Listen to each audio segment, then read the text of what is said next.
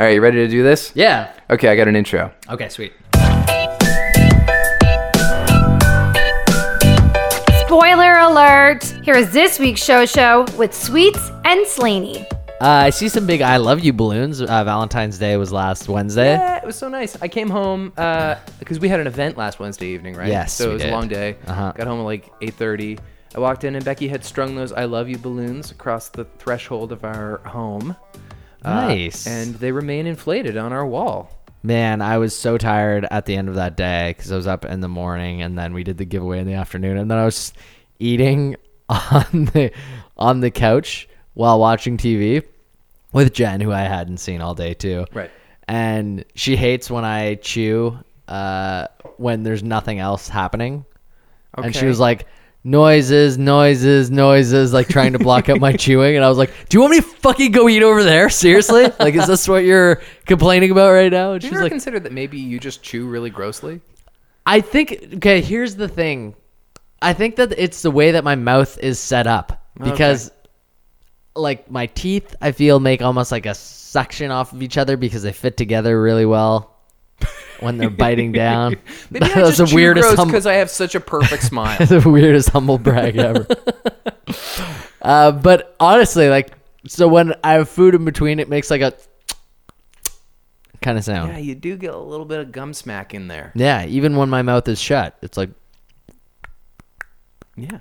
Oh, all the listeners know. You don't have to demonstrate. They've heard. here we go. It's like, where'd my book bag go? Did I leave it outside? I think you just left it somewhere in the street. I'm just gonna grab that. Just ditched it somewhere. Left it with a trustworthy looking homeless person. You just said, can you hang on to this while I go do the podcast? That's what I leave most things with. That's right. So I feel like even though we haven't done the podcast together in a couple of weeks, media is consumed right now by two things, and it's the Olympics and it's gun control, neither of which are really very rich areas Well, for us. and Black Panther. And Black Panther. Black Panther's a big one. That is the joyful one. You saw it. You loved it. Yeah, I loved it. I liked it a lot. You were entertained. You enjoyed yourself. I was entertained. Yeah. I felt someone made a good point. They said they didn't think that Black Panther was post criticism, or like the Marvel movies are post criticism, but they're definitely their own thing. That at least do a good.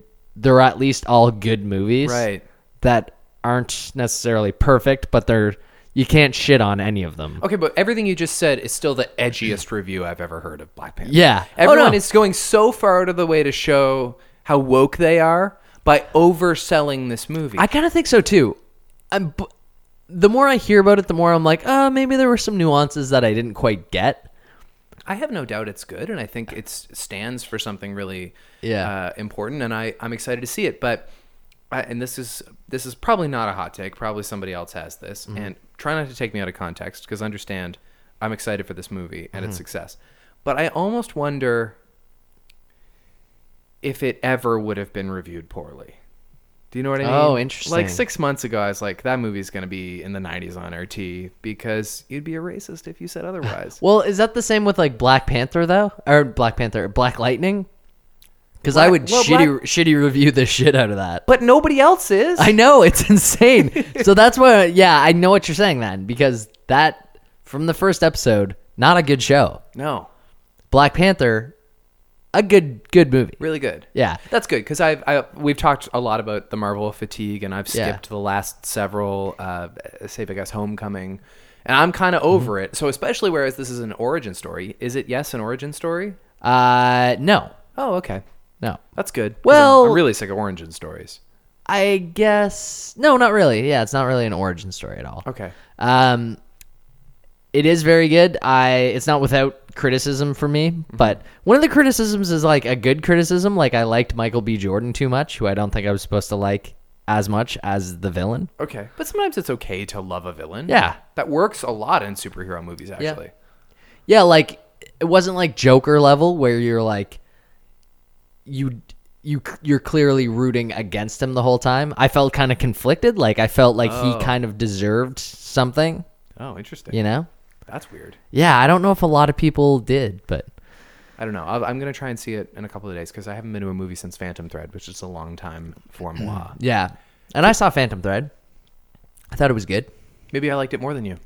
No, Maybe it was the first time I saw a full Daniel Day-Lewis performance, and it really impacted me. Yeah, you were like, wait, this guy's good. Yeah. Did you know Daniel Day-Lewis and The Godfather are pretty good? Yes. Did you watch The Godfather Part 2 yet? No, I haven't had time. Oh man, I feel like this is just gonna go on forever. There's gonna be another 26 years. 6 weeks of me asking if you saw Godfather Part 2, and then I'm just gonna stop. And eventually 2 years from now, you'll tell me. Would it be wrong of me to watch it in like 3 separate installments? Because I know there's a value to watching a movie all at once, and generally I believe in that, but it's 3.5 hours. Oh, watching the second in 3 installments? Yeah. No, sit down and watch the whole thing. But where am I going to get 3.5 hours? What do you mean? You probably... What? There was such genuine nature to that question. Yeah. What do you mean? What time do you get into work? Well, I go in for noon. What time? Okay, contractually, but I've been going in like earlier and earlier constantly because I just keep getting brought in for stuff. Okay, you wake up at what time? 7:30. You wake up at 7:30. Right. You go to work for 12. Yeah. What are you doing between 7:30 and 12? I try to either do some creative writing or go to the gym. Okay. I try and make use of that time. Well, for one day, let yourself realize that creative writing could be inspired by watching a creative movie. Right. Such as The Godfather, one of the best movies of all time. Why are you trying to sell me on a movie I've already agreed to watch? Because you're trying to say you're not going to find the time. So I'm saying for one day, bump your creative writing. I don't want to do that. You'll find the time. It's more important to me. I disagree. Okay. I'm an artiste. Can you explain to me the significance of Scott Moore and Tessa Virtue and why they've become Canadian icons? Scott and Tessa? Yeah. Oh man, Scott and Tessa, they've been huge for a while. No. Not to this degree. Not to Gord Downey levels of fame. What's going on? You want to know what? It's funny because if you ask Jen, she would tell you that, she knows more about Scott and Tessa than she ever did about Gord Downey. I understand, but you know what I mean. That I'm asking you this question says there's obviously been a step up, and I know they won gold this week, and that's really cool. I didn't know that there's been a step up, but throughout, like Jen and her friends, like Jen went to see Scott and Tessa at Stars on Ice when they came to Halifax. There's this whole narrative forming about like, are they actually in love? Are they not? Right, and I remember asking Jen that too, and she was like, "Well, they did date. Now they don't. But they're friends, and they have a lot of chemistry." Yeah. It would seem. Yeah, they're basically like, Jen said they did their risque move, and I was like, what, like they dry humped on the ice? No, but they were told not to do their risque move. Oh, what was their risque move then? It's this thing where she straddles this. She just sits on his shoulders, and apparently it's risque. Sits on his shoulders? Yeah, it's to the Moulin Rouge soundtrack, so it's basically porn. So like... And... Either way, the face is in like kind of a... Yeah, and so they had to modify it a little bit. She couldn't be humping? Wow. So it wasn't even humping. It was just like... It was deemed too scandalous for the Olympic Committee. Oh, man. I wonder what I, Tanya, thinks about all this. What is your event? What have you been watching? I haven't been able to catch any of the hockey. I've been watching a lot of the snowboarding. A lot of the snowboarding tends to come on at like 8:30 at night. Mm-hmm. So... I watched all the slopestyle quarterfinals and finals, and I recorded the Big Air finals last night, and I'm probably gonna watch the Big Air qualifiers last night. Big Air, that's where they go off a half pipe. They do a whirly gig or something. No, I did watch the half pipe though. Yeah. The half pipe was also good. Mm-hmm. And Big Air is basically just one ramp. Okay, one ramp. You just slope down, hit it, and... You're airborne once, do something wild. Exactly. Impress me. Do a triple cork. Okay. We must be coming towards the end of the... Yeah, it's only 2 weeks long. Are we allowed to say Olympics? We are. It always seems like it's like a month by the end of it. Yeah. It's only 2 weeks, but I think we're coming to the end of that. Yeah. And that's good because that's the other thing is it's NBC has just been consumed. Mm-hmm. Talk shows have been down. Yep. SNL has been down. Yep. This Is Us has been down. Although merger coming, Sterling King Brown is going to host SNL with musical guest James Bay in a couple weeks. Bill Hader's coming back to host SNL. Cool. And And who else? Charles Barkley, which is always kind of a bummer. Yeah, I'm like, why is Charles Barkley in that mix? This is probably like his 5th time. Bill Hader, I'm excited about. I'm excited about his movie or his show. Sorry, on HBO. Barry, when is that? Do we know anything? The trailer's out. I think it's probably going to be right around March, April. Yeah, I don't know if it's that soon. Oh no, Maybe. I hope so. a lot of big shows like Atlanta's starting up again soon. Yeah, that's getting a lot of attention. Yep. Excited about that. And speaking of HBO, I saw the trailer today for Judd Apatow's new Gary Shandling documentary. Oh, cool. He's made this movie about the Zen of Gary Shandling, I think it's called. Cool. That looks kind of nice. Excellent. I watched. Speaking of Gary Shandling, in fact, I watched Jerry Seinfeld Comedian, that documentary from like 50 years ago. That was cool. You hear like comics talk about it a lot. Yep. And it's interesting. You see a different side of Jerry. Mm-hmm. Yeah, he's a little more insecure. He's a little less studious. He says the F word. Was this in? It was one that was out a while ago. It was out in like 2002. Oh, interesting. And it's basically about him trying to build a new hour after the sitcom for the first time. Right. And it's weird because like now when you hear Jerry, you can't imagine a time where he wasn't doing constant stand-up. Right. But he wasn't there for like a decade. For a bit. And he's rebuilding it in this documentary, and it's pretty cool. Awesome. Yeah. Did you watch the latest Letterman special? Yes. What'd you think about it? Good. I mean, I thought Clooney is obviously very charming. It's kind of all just enjoyable, but it's not amazing. It's not, it doesn't feel like... What do you want from it for it to be amazing? I don't know. Yeah, everyone was really excited about Letterman coming back, and it seems like... Kind of just seems like anyone could have done this interview. I guess, but it's nice to see Dave. Yeah. Yeah. I mean, I don't know what you want from David Letterman. He hasn't been edgy... No, pick I on know. his guests, David Letterman, in 20 years. No, not even necessarily pick on his guests, but it just seems like the Trump era would have been a cool time to have him around. Oh, I see. And he's not really commenting on any of that. It's really just, hey, George Clooney, so you grew up in St. Louis and you were a good baseball player. It's just about genuine interest. He doesn't have anything to prove now. No, I know. He doesn't see it as his role to say this administration is backwards. No, but you kind of just wish he would. I guess. I don't think there's any shortage of people doing that. No, not even be critical of Trump. Just be a little bit more Letterman-y. I guess. I don't know. I have to disagree. I still find him incredibly winning. He's funny enough. Yeah. Yeah. There's going to be a real drop-off in ratings for the Malala episode. People aren't going to watch that like they watched the other ones. Yeah. Yeah, they're going to have to release that one last or something. No, it's next. It's next. Yeah. Who else does he have? He's got Stern. That's going to be a good one. Tina Fey. That'll be a good one. And I think there's another one. I can't remember it right now, but maybe that's it. I thought there was 6. Anyway, there's another one. But yeah, no, I'm really enjoying them. I find Clooney, he's just so natural, isn't he? He's like, I don't want to say regular because he's not regular, but like when he and Dave are standing outside the car at In-N-Out Burger and they're just like eating fries. Yeah. That is like a very stark contrast. See, that's what I want from Dave Letterman is that point that they used for the intro where they're standing outside and eating that burger. The manager coming out, giving them a milkshake for free, them kind of laughing, saying thank you.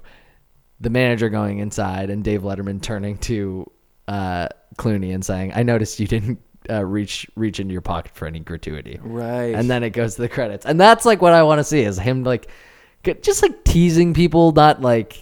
I don't think he has writers. I don't think he's interested in paying a staff of writers. Dave went through this like really big like moral conundrum when he had to shut his show down and he had to like reckon with the fact that he was the cause of a lot of people losing their jobs. Right. And so like he doesn't want a lot of people to be reliant on him. Right. That was part of his retirement. Yeah. And so I don't think he wants it to be like a big production. He's 70. No. I just hoped that he had that kind of natural talent. Well, I think that's naive. I think that he obviously has a charming personality and he's funny by nature, but you just want him to spout off a sophisticated political monologue without writers? No, I'm not saying I wanted a sophisticated political monologue. I'm saying I wanted him to be kind of funny on the show. He is. Whereas he's more just kind of interviewing. Yeah, I think he's kind of funny. Kind of funny. And he asks interesting questions. He's all right, Sweets. All right. Let's not give him the gold medal. I think you came over here As with it a were. chip on your shoulder tonight. I feel like I do. You were all sleepy. And my sugar's dropping. I need something to stay in this. Maybe that's what it is. You just need to. Yeah, you're gonna pep yourself up with bitterness. Yeah. Jeffrey Tambor officially fired from Transparent. Oh, didn't hear that. Long time coming. Yeah. It was kind of like laying quiet for a couple of months, and then suddenly, yeah, we're gonna get rid of him. Right. Interestingly, not fired from Arrested Development. Yeah. I mean, everything kind of came from Transparent, didn't it?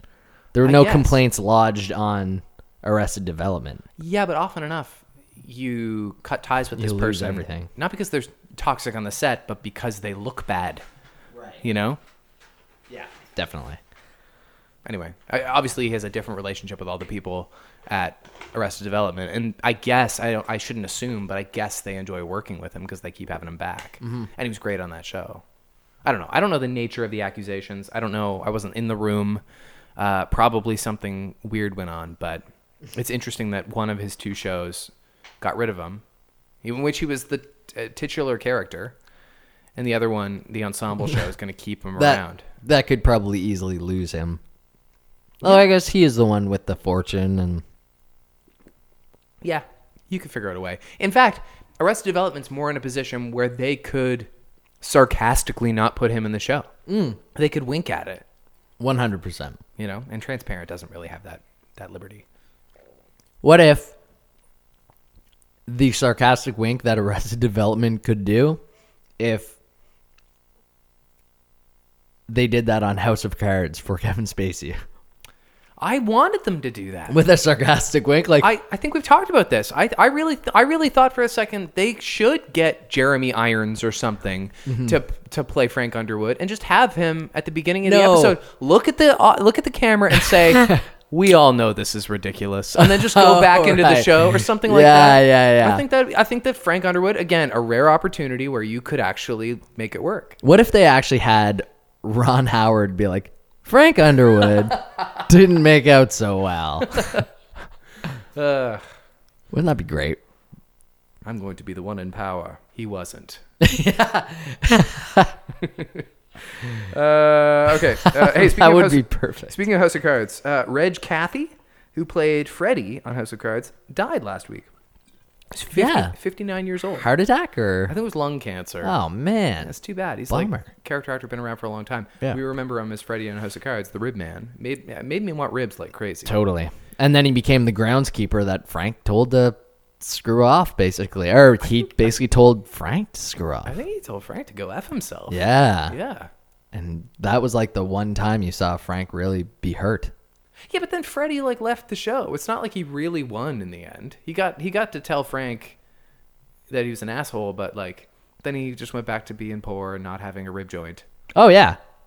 No, it wasn't like a positive moment for anything. Yeah, Frank was... That was a stupid show. Wasn't that he had the one up? I'm over that show. Screw that show. So we've talked a lot about Disney's streaming service that they're launching, hopefully soon. I guess it's supposed to be sometime in 2018. We don't even really know anything about it at this point, except for that they're going to put content on it, including original content. And now we know they are, again, going to reboot The Muppets with a new Muppet series or film series that will be solely available on Disney's private streaming service. So what can we do this time around to make The Muppets work for everybody? Because I was one of the rare fans of that sitcom they had on ABC a couple of years ago. Yes. Didn't work for everybody. That movie with Jason Segel was pretty good, but then the sequel was bad. But was Jason Segel involved? Was No. it a sequel? Okay. So I say we just let Jason Segel, in order for it to be successful, have the passion of Segel. I don't think that's going to happen. No, I don't think it's going to either. No. I'm just saying that perfect world, blue skying, that's what it would take to be good. I don't know. I like to think that there's something within the characters of the Muppets that's salvageable. Somebody said on Reddit today that maybe the solution is to focus less on the sex lives of the Muppets. The main timeline, for some reason, the main storyline in the Muppets is, are Kermit and Piggy together right now? And I don't care so much about that. Let them have an adventure. Let them put on a show. Yeah. Maybe it doesn't have to be a variety or mockumentary style thing. Yeah. It doesn't have to be a variety show or a mockumentary. Yeah. Yeah. Maybe it just needs to be like a just like a 7-part series. Okay. A mini series. Yeah, like a mini series where they're like tackling one episode. Like, nominated for lead actor in a limited series. Essentially, Fuzzy Bear. Essentially a mini series. Like it would be like the end of the fucking world starring the Muppets. I like it. You want know? to see like an R-rated Muppets? Is that what you're talking about? No, I just mean like a 7-part, 20-minute series. Yeah, I you think could fly that's fine. through. People would think was amazing. Basically, a long form movie. They're always going to go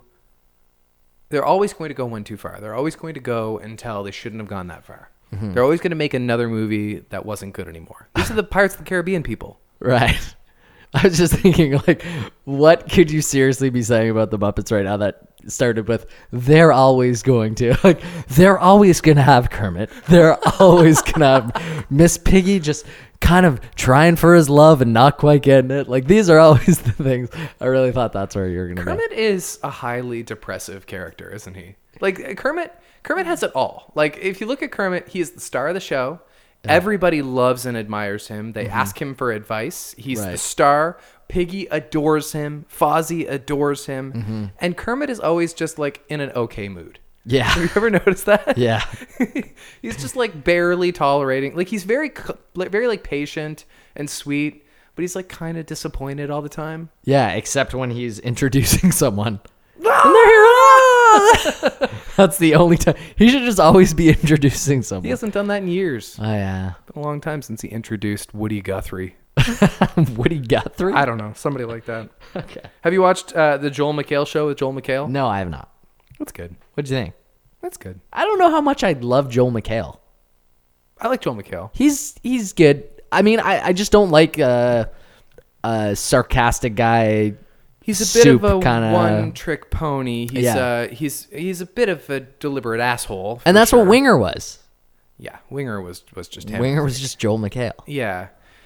He's good at talking really quickly. Right. To be clear, the new show is just The Soup. Right. And I didn't realize that. It's a Like, I Netflix kind of thought he soup. was going to get like a late night talk show on Netflix.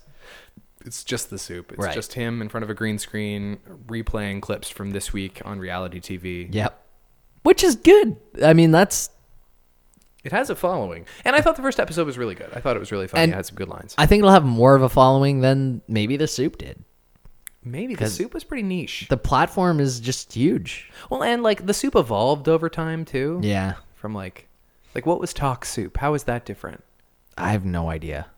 I don't even know what Talk Soup was. Yeah, like The Soup was like it didn't originate with Joel McHale. No. It was an evolution of Talk Soup, which I think was hosted by Greg Kinnear for a time.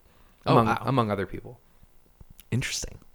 Kind of interesting. Anyway, it's pretty good. It's probably like not my new favorite thing. Like somebody at work came up to me the other day and asked, "Are you watching Joel McHale?" And I thought that was a weird phrasing because Right. it's only had one episode. Yeah. It's a weekly. Yeah, it's Sundays. Okay. Yeah. Yeah, I guess that makes sense. Yep. It's kind of cool. Mm-hmm. The other thing Becky and I binge watched recently is the new Netflix season of Queer Eye.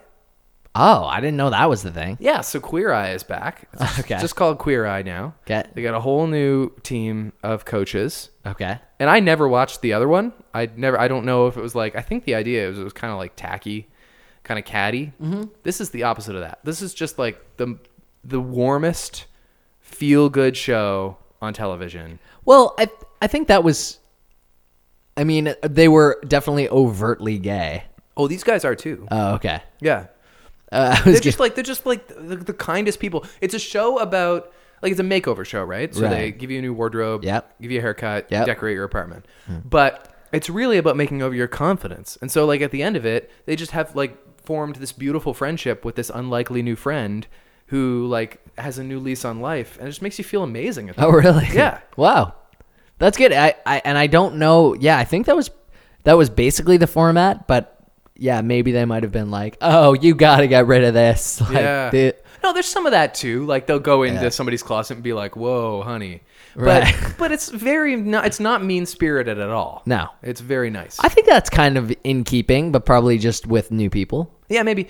To be honest, I never watched the original show. Maybe I should go back and check it out. But like, we just kind of put it on for something to watch. Yeah. We were hooked right away. We were like, "Oh, really? Oh my god, which Interesting. life coach am I?" And like, it was It was great. Wow. Okay. It was a joy to watch. Maybe I'll check it out. I didn't even know that this existed. Yep, it's on Netflix. It's very stylish. It's very nicely put together. Quick little watches. A show that I didn't know that I was going to get into at all that I've been binging for the last week is a Canadian show called Letterkenny, which it's popular here. Can you give me cliff notes on what this show is? It's basically, so it started out as a web series with this Canadian actor, Jacob Kiso. Yeah. And he started a whole YouTube thing that was basically, Letterkenny is a fictional town based on the town in Ontario where he's from.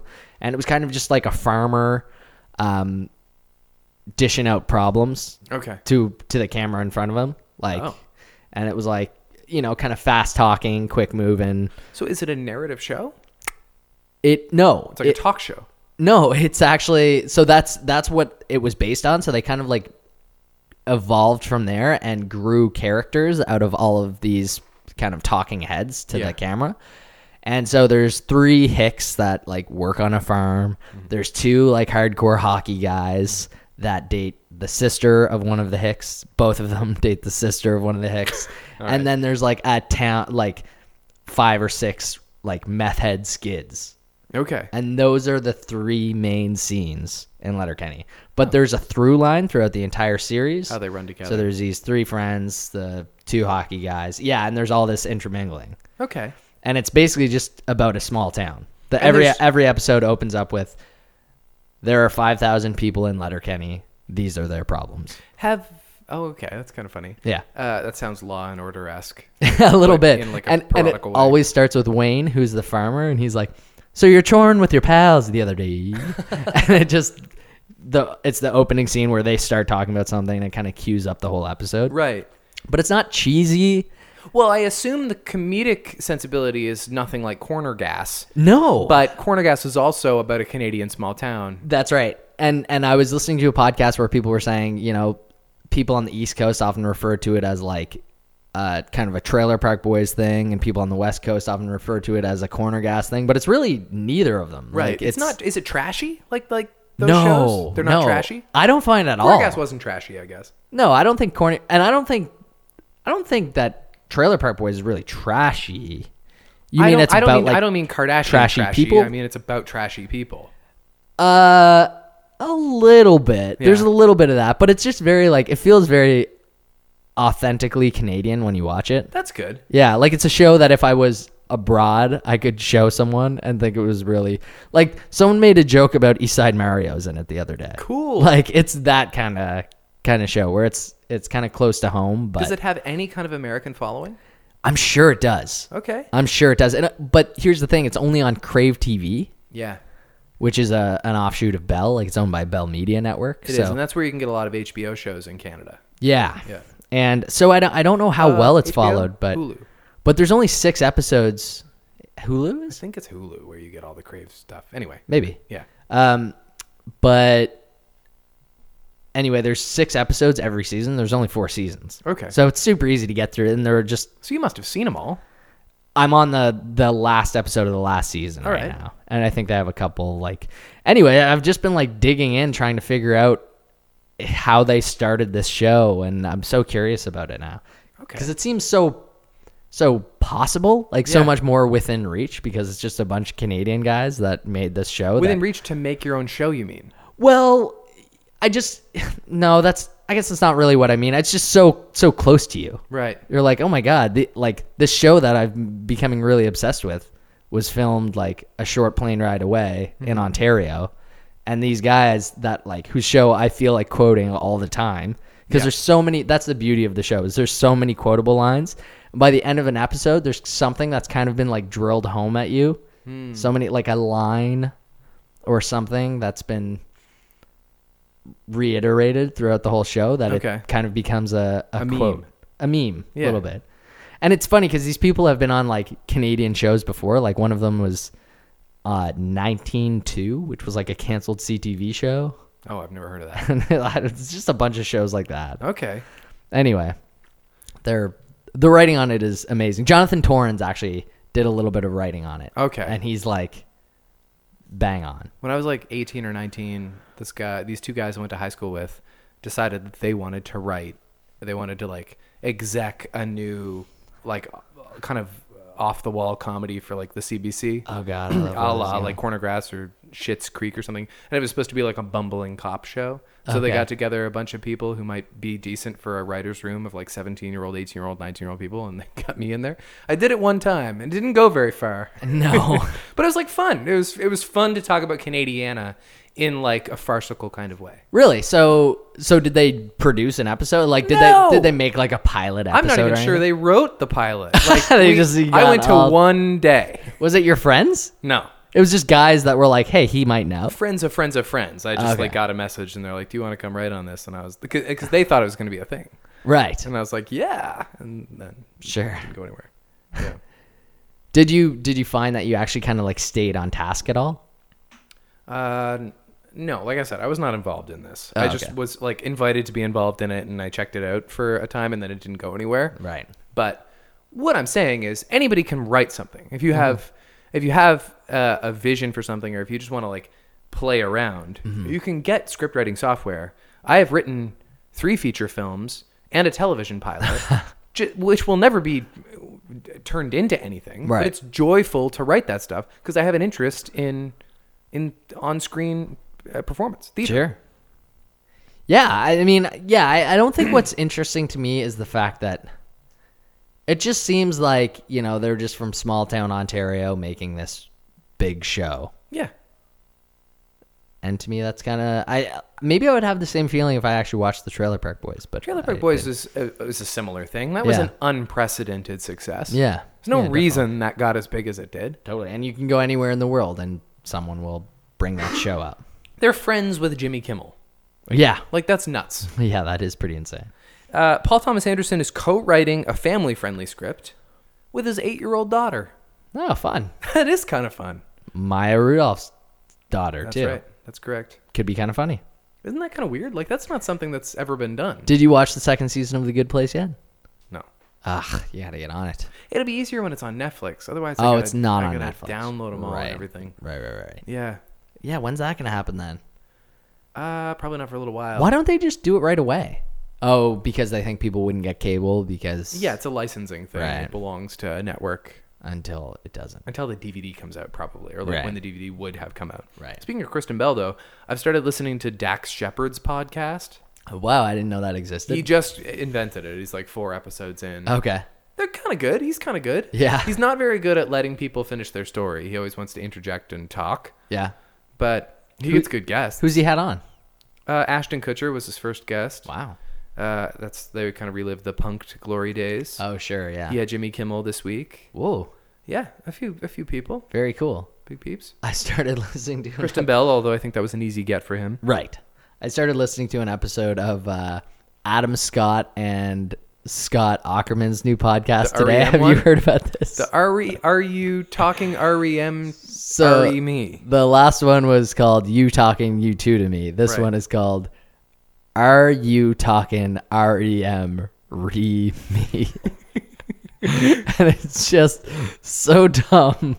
Like, I was so giddy and disappointed while listening to the first like 10 minutes of it because it's giddy disappointment where they're I don't even think they were going to talk about REM. There's a whole thing in Parks and Rec where Ben Wyatt is a big REM fan. Oh, really? Which I'm sure is extracted from Adam Scott. Yeah, like they're at like a high school dance or something for whatever reason. Yeah. And he's like, it's supposed to be a 90s themed dance, and he's like really unimpressed because the DJ only has Automatic for the People. Nice. Yeah. That's a band I've never really connected with that much. Yeah, I mean like the obvious ones, but they're weird songs. I don't even think the obvious ones. Like, I think like What's the Frequency, Kenneth, is probably the best song to me Really? that I've heard. Yeah, I don't know that many REM songs. I know like obviously Everybody Hurts and Yeah, but like, don't you hear that song and like, isn't there a Man part on of the you Moon? that's like, this song's dope? Isn't there a part of you that loves that song? Or Losing My Religion, or the what- one I love? Man on the Moon is an amazing song. yeah, they are good. Like, I always sing along with it. I never change the channel. No, Everybody Hurts, sure, yeah. Like, Everybody Hurts is a great song. yeah, you're right. Maybe Losing I My just Religion is sweet. should I do a deep dive on REM? Yeah. And try to become an REM fan? You probably should. REM's cool. Yeah, well, They're kind of like the American Bare Naked Ladies. A little less silly. Right. But like there's just like a weird alternative nature to them. Yeah. And they're oddly poetic every now and then. I kind of did that deep dive with Dave Matthews like 10 years ago, and I was happy about it. That's I'm right. like a big Dave Matthews fan now. You can't say that in all company.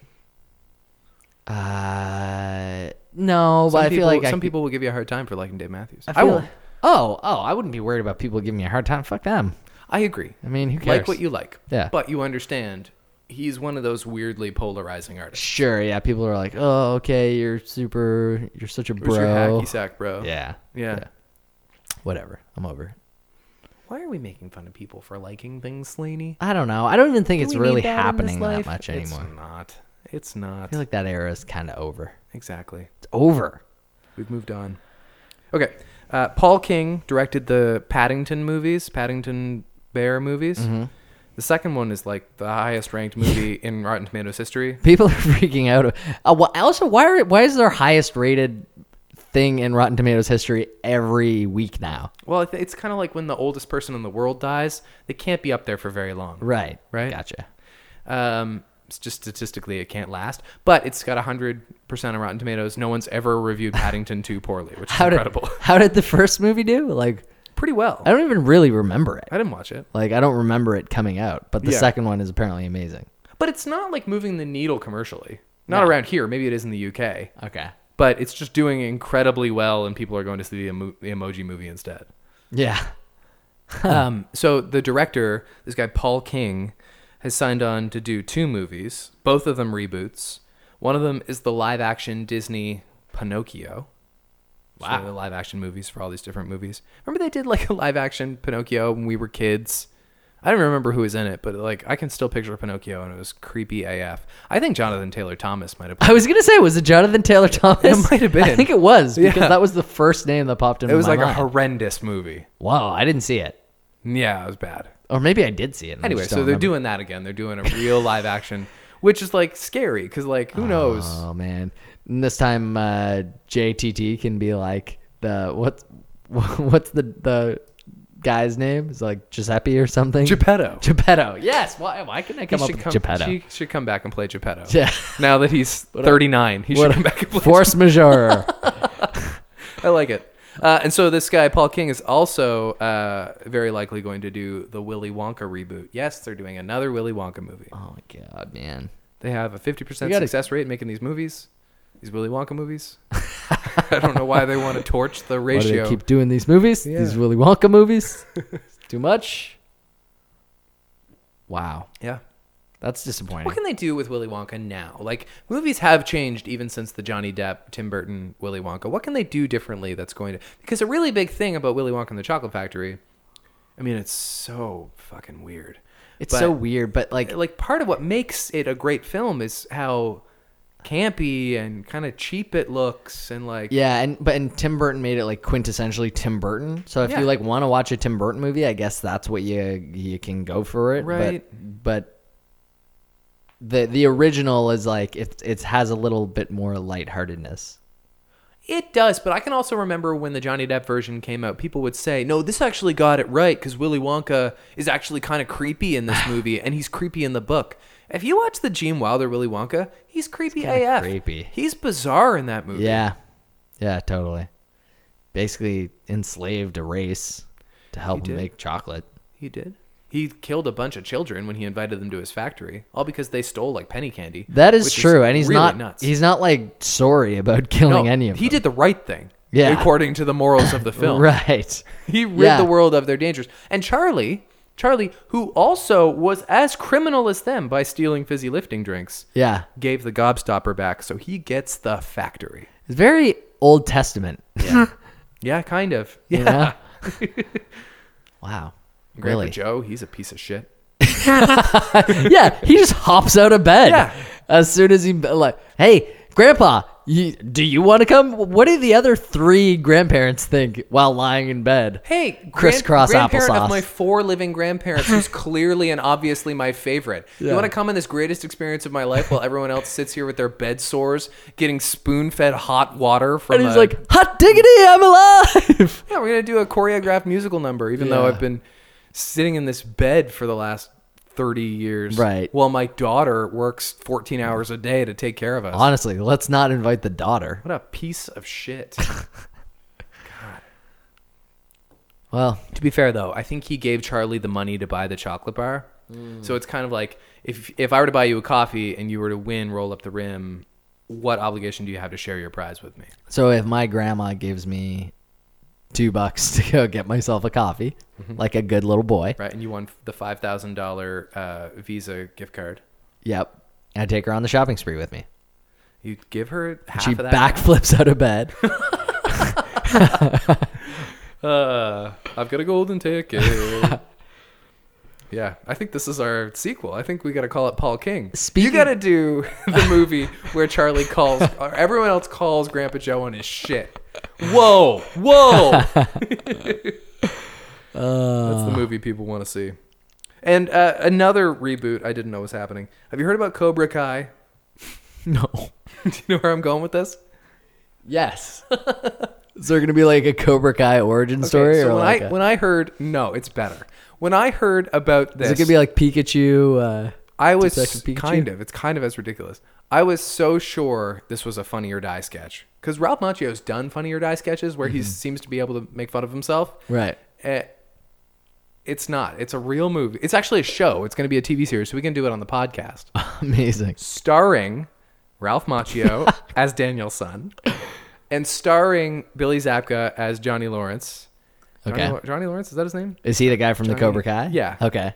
They're still rivals, except they're in their 50 years 40s later. or 50s, and they wear like Costco khakis, and they're starting up the dojo again. And this is a real TV show that's being made. Are they doing it together or No, they're still rivals. Okay. Wow. That is amazing. Yeah. I don't know if you've ever seen like Karate Kid 3. With Hilary Swank? Is Hilary Swank in it? She was, maybe she's 4. She was the Karate Kid at one point. I just tuned into like a random Karate Kid the other day. It wasn't the first one, and it was so disappointing. Karate and Kid amazing. 2 is very similar to Godfather 2 in that a huge portion of it takes place in like another country. Maybe it was Karate Kid 2. Yeah.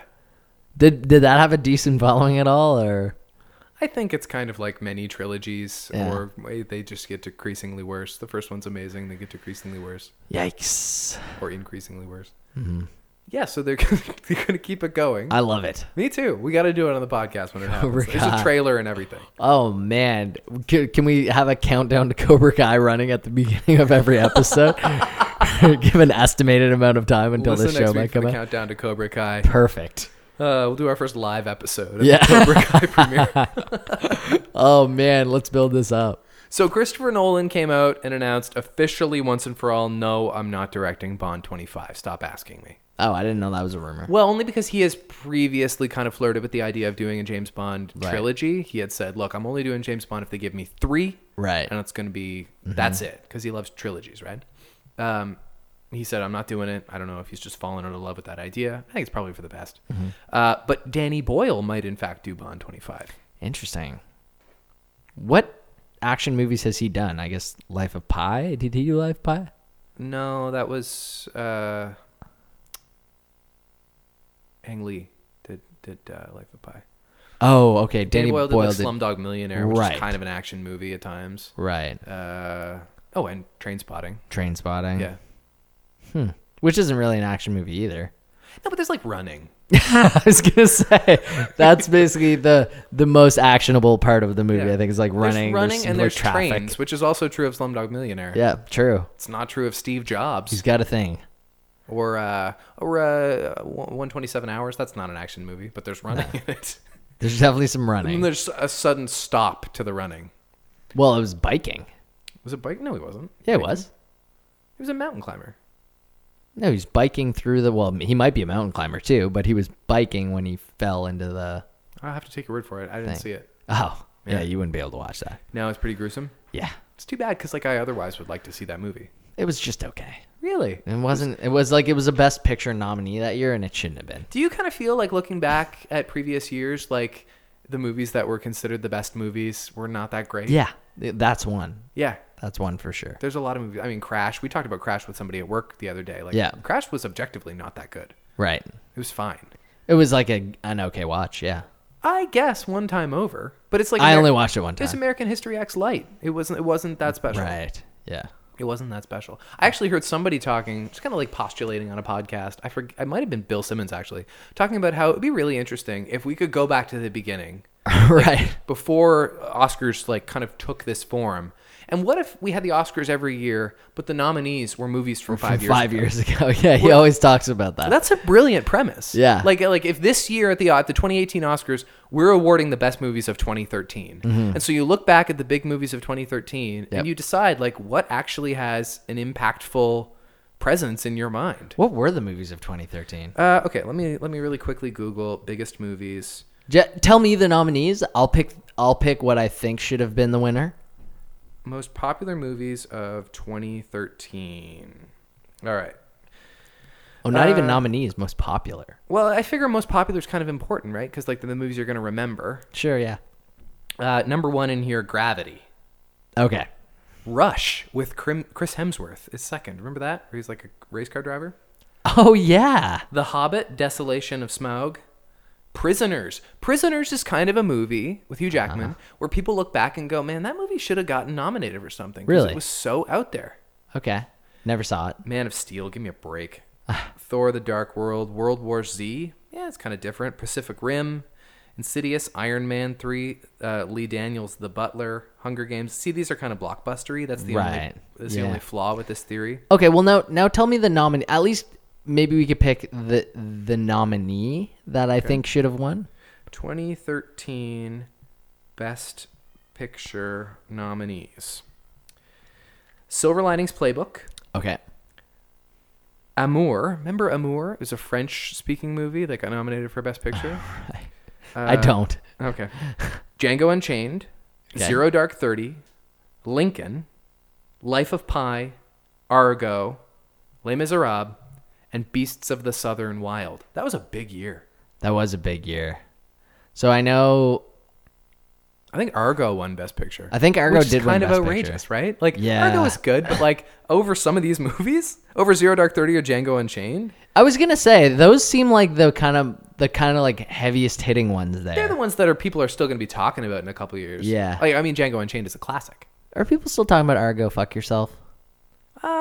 No, I don't think so. Even Les Mis, like Les Mis was like the biggest deal. And Yeah. nobody even remembers that movie happened. No, because it's like, I mean, it's a musical. It was like a musical that they just remade and put. They did a really nice job of making this thing, but the thing was Totally. written a long time ago. Yeah. The songs were written a long time ago. Totally, it'd be hard to give a Best Picture to. I tend to movie think like so. Anyway, that's all the news for this week. Huh. Let's talk shows. All right. We're late getting to it, actually. I know. How long have we recorded so far? Like 47 minutes. Okay, that's good because I think for one of the shows we're only gonna get like 5 minutes of Yeah, talk. we're not going to about. get a whole lot to say. No. I'm going to start, and Okay. I'm gonna go with Everything Sucks. Oh God. I know I had to do that. You realize? Yeah. Unfortunately, the episode itself isn't much longer than 30 seconds. So see if I can actually squeeze it all in. All right. Everything Sucks, the new Netflix show about high school. I'm going to recap the pilot episode, which came out on Friday. In 3, 2, 1, go. It's a brand new school year at Boring High in Oregon. Luke and his friends in the AV club are running the school morning news show. Luke develops this kind of crush on this girl, Kate, who's having a hard time working her camera on the morning show. So he invites her over to his house to show her how it works, where she learns that his dad was kind of an AV prodigy. He shows her all these tapes that he has and all this weird gear. She snags a porno magazine and goes home and kind of uses it to explore her potential lesbianism. Yeah. Didn't really do it justice. I would say that's. It didn't include the fact that it was set in the 90s. Include that. You didn't include the fact that Luke made an entire huge music video to That's ask. episode 2. That's episode 2? Okay, I did watch episode 2 as well, so that might be where That's the thing. Not a lot happens. He really just has her over to his house, and his friends get excited that, like, wow, Luke practically has a date with a girl. Right. And so the season, which I've watched the whole thing, Yeah. you know, it kind of further explores how these two, like, she clearly does not like him as much as he likes her. Yeah. But it's about friends, and it's about how everything sucks. I know. I like it, and I'm gonna watch it. Yeah. And I think it's kind of brutal too.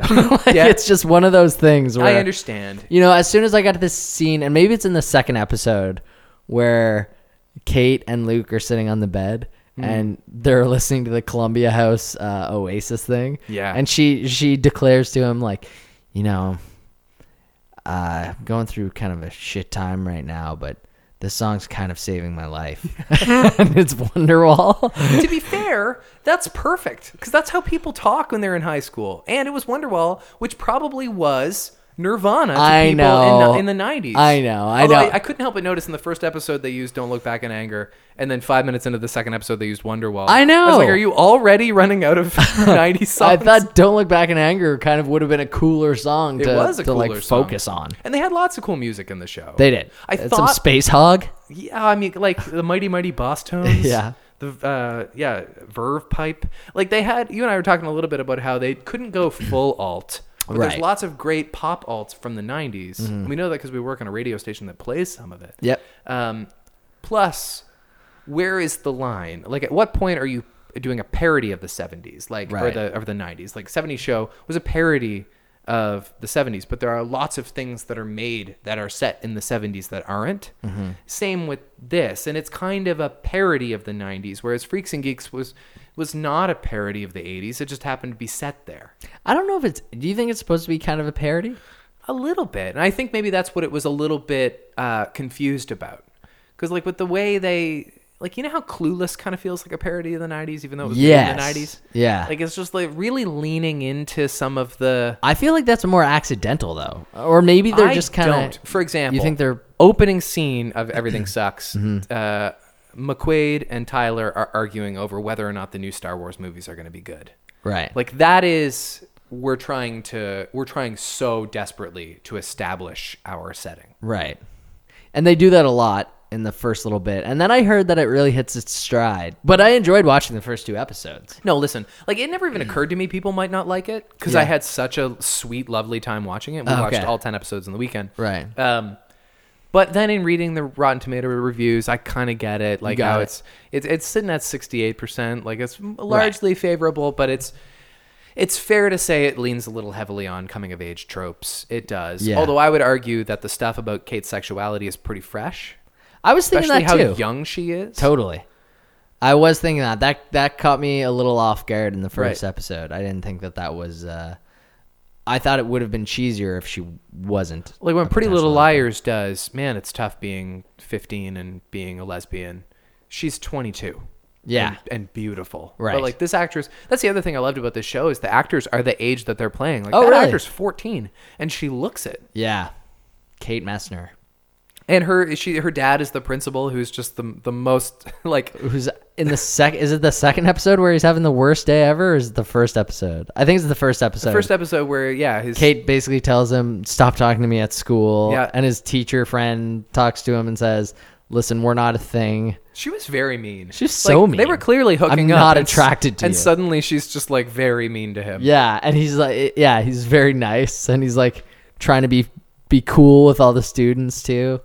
Well, so Man, I think rough. I think he's the best example of why this show is different from Freaks and Geeks, because Freaks and Geeks tried to paint the stark distinction between generations. They Right. tried to show you like this is what it's like to be in high school. You sympathize with these high schooler people because everything sucks. Right. But the adults don't get it. Parents just don't understand. And the dad in Freaks and Geeks was so much like Red Foreman, Yeah, it was a little bit like that for sure. you know? Whereas the parents in Everything Sucks are very sympathetic and sweet. They are, They're aren't very they? caring. They don't always get it. Luke's... But they're trying a little bit harder to illustrate that whether you're in high school or not, whether you're struggling with this or that, everything sucks. Why is Luke so mature? Like, he's talking to his mom being like, and also there's this girl that I really like. And he's like, and I might ask her out. And she's like, well, I think that you could do that. Because they're that close. Yeah, I guess so. They have a relationship we can't possibly understand. That's probably true. If they were to do a show in a couple of years, 10 years, set in high school in the 2000s, which is when you and I went to high school, Yes. what would be the essential items? What songs, what styles, what storylines have to be included? Okay, coming in hot, opening scene, schoolyard. It's like Apple bottom jeans, boots with a fur. Yeah, it's like a Ford Ranger pulling in, blasting that song, Yeah. and like a Mazda 3 and like a Pontiac G5. Right. And they're like pulling in the parking lot. And Trucker hats. Trucker hats, yeah, that's Coming a good towards call. the end of trucker hats, but it's like early 2000s. Yeah, you might be hearing like, yeah. Yep. Um, Take that, rewind it back. yeah.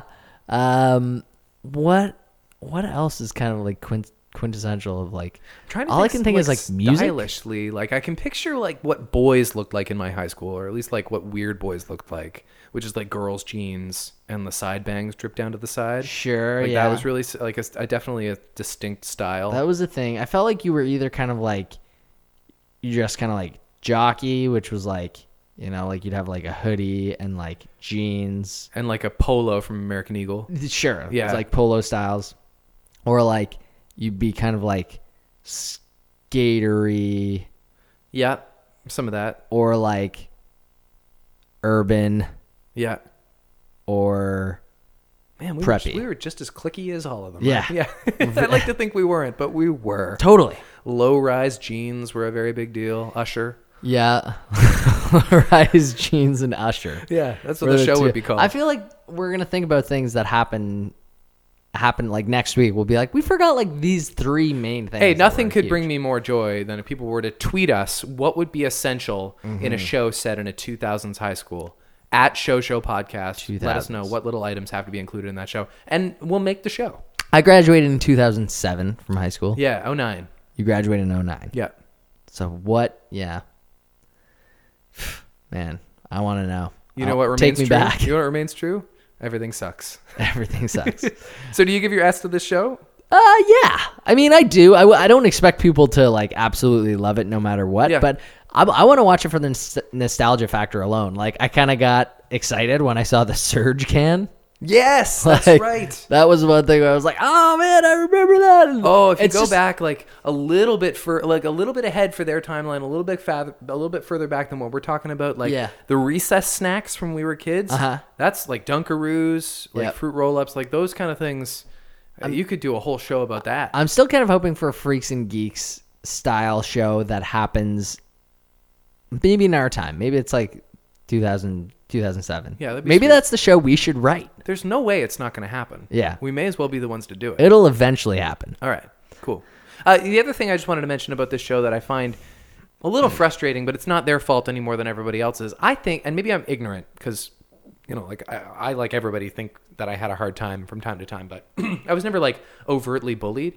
I've often thought that bullies are wrongly portrayed on shows about high school, like spray painting Dyke on her locker. Right. Like, maybe that has happened, but like I think that bullies work more subtly. Yeah. Is that fair to say? Yeah. And are bullies ever really the drama kids? Yeah, they were in my school. Oh, really? Oh yeah, Oh, gosh. yeah. Did you ever get punched in the face by a drama kid? No, life got easier when I became a drama kid. Oh, okay. But you found some dramatic drama kids. Yeah, Okay. Good to know. I definitely give my S to this show. It's a little fluffy, but it's so palatable, Yeah. and it's actually got a lot of heart. Yeah. Okay, cool. Move on to the watch next one. Oh, God. I don't even know, like, what happened in this show. I don't know. I was so happy I didn't have to recap this episode. Okay. It's called Babylon Berlin. You don't have to do names. Just say Okay. the guy or whatever. Okay. You can recap the pilot episode in its original German, please. Da. In 3, 2, 1, go. Okay, so I think the show takes place in 1929 Berlin, which is right before the Second World War starts and after the First World War, obviously. And there's this cop, and he's working in Vice in Berlin, and he's dealing with kind of like post-traumatic stress disorder, basically. And he's working in Berlin, but is from Cologne, and he doesn't know they're protecting a psychologist, I think, from this movie that's coming out, and they raid not 30 seconds out, but they raid like a child porn shooting. Yeah. And it was like a porn/child porn shooting. Well, like I kind of thought when they first invaded the movie set, I just kind of thought they were invading a porno. Yeah. Because like it was adults, right? That's right. And I think that's what they were thinking they were doing. I was relieved because I was like, oh, good. This show isn't just about the interim between world wars in Germany. Like maybe this has actually got some weird, funny like antics in it. Right. And then it turns out, no, they do have like boys backstage. I was Yeah. like, oh, this is a shame. So... But then there was a cool chase scene, like when he's like running after that guy on the roof and he drops his gun. Like there was some little humanity things that I thought were saving it along the way. I liked that they're not like a perfect example. It's a German show, by the way. It's all subtitles and the dialogue is German. And I liked that they weren't helping the viewer at all. No, I thought the same thing. You're gonna have to just keep watching. They had a lot of balls in the air as the series started. Yeah. Even everything seems like a bit of a mystery. You have no idea what this cop is trying to do to, he's like working with someone to try to stop something. You don't know if he's bad or if he's good. Yeah. You kind of assume he's probably supposed to be good because he's kind of the main character. But he's kind of rough around the edges. A little rough around the edges. And he just breaks it down on the dance floor at one point in this random bar in Berlin. That's right. And there's also this girl who is working on the side, who's like basically looking for work and living in a shitty apartment. Can you explain to me why all of those young women were so eager to take up weird little clerical tasks?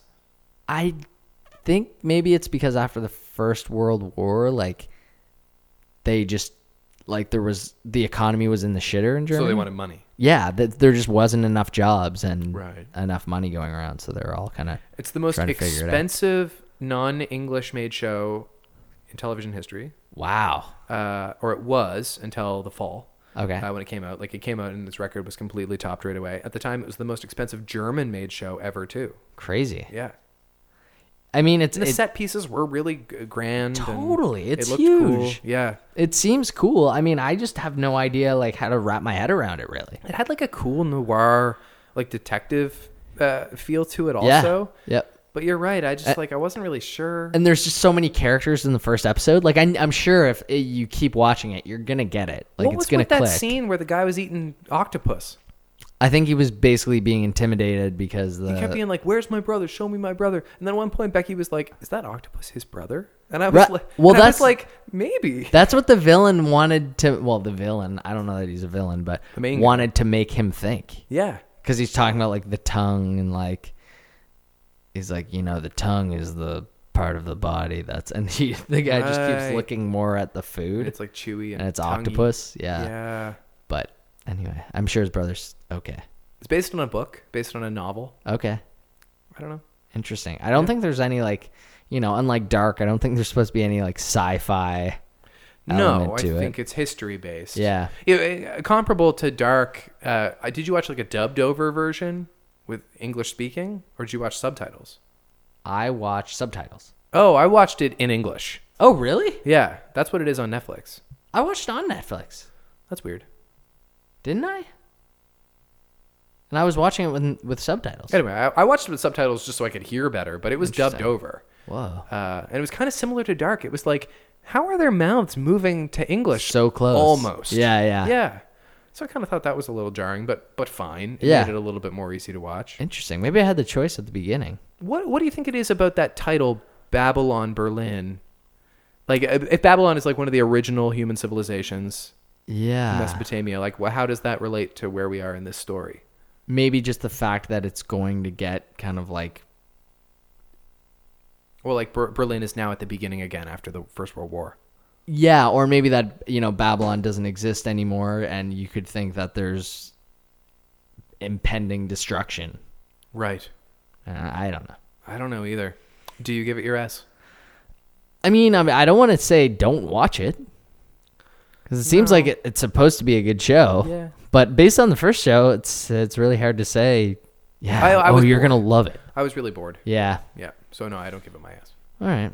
Yeah. Yeah, I guess I don't either because... I can't say, you gotta watch it. Yeah. I might watch it to see if it goes anywhere, but I don't know. Okay. I would have to hear a lot of good stuff about Babylon Berlin for me to be like, okay, I'm finishing Well, it. for a little while, because it was like Dark. It was released on television, like in its country last year, like in 2017 October, I think, Right. and it did very well critically. Okay. But it's also a more sensitive story to them. Yeah. So I don't know. Huh. That's a good point too. It's more intimate. Yeah. It's crazy. All over Germany, they just have statues everywhere about like basically like they're just still apologizing for World War II. Yes. Like constantly. I know. Like there's huge Kinda too monuments bad. like everywhere. Yeah, it's too bad, but it's also kind of like nice. Oh, it is nice. It comes from a very good place, but like it's the great shame of their nation. Yeah. And we don't blame Germans. No, like no. Like, you know. Right. When I say we, I don't mean like I was affected by the Right. Holocaust. I don't, but. And I think they're even more like, you know how there's sometimes in a sentence where someone could be like, oh, you know, they're a real like soup Nazi or whatever. Yeah. Like I think Germans would be like, oh no, you can't say that. No You patience for that. can't I know the say." swastika is definitely illegal in Germany. Oh, for sure. Yeah. But yeah. Well, it'd be interesting to see what the Germans thought of it. Will Smith says that Black Panther nearly brought him to tears. He loved it so much. Really, Will? Yeah. Almost cried. God. I don't believe that. I don't think he even I don't think he even saw That is it. the most direct way to get to never trust Will Smith we've ever done. He lied. I don't think he saw it. I don't think he was moved. For that reason, Never trust Will Smith.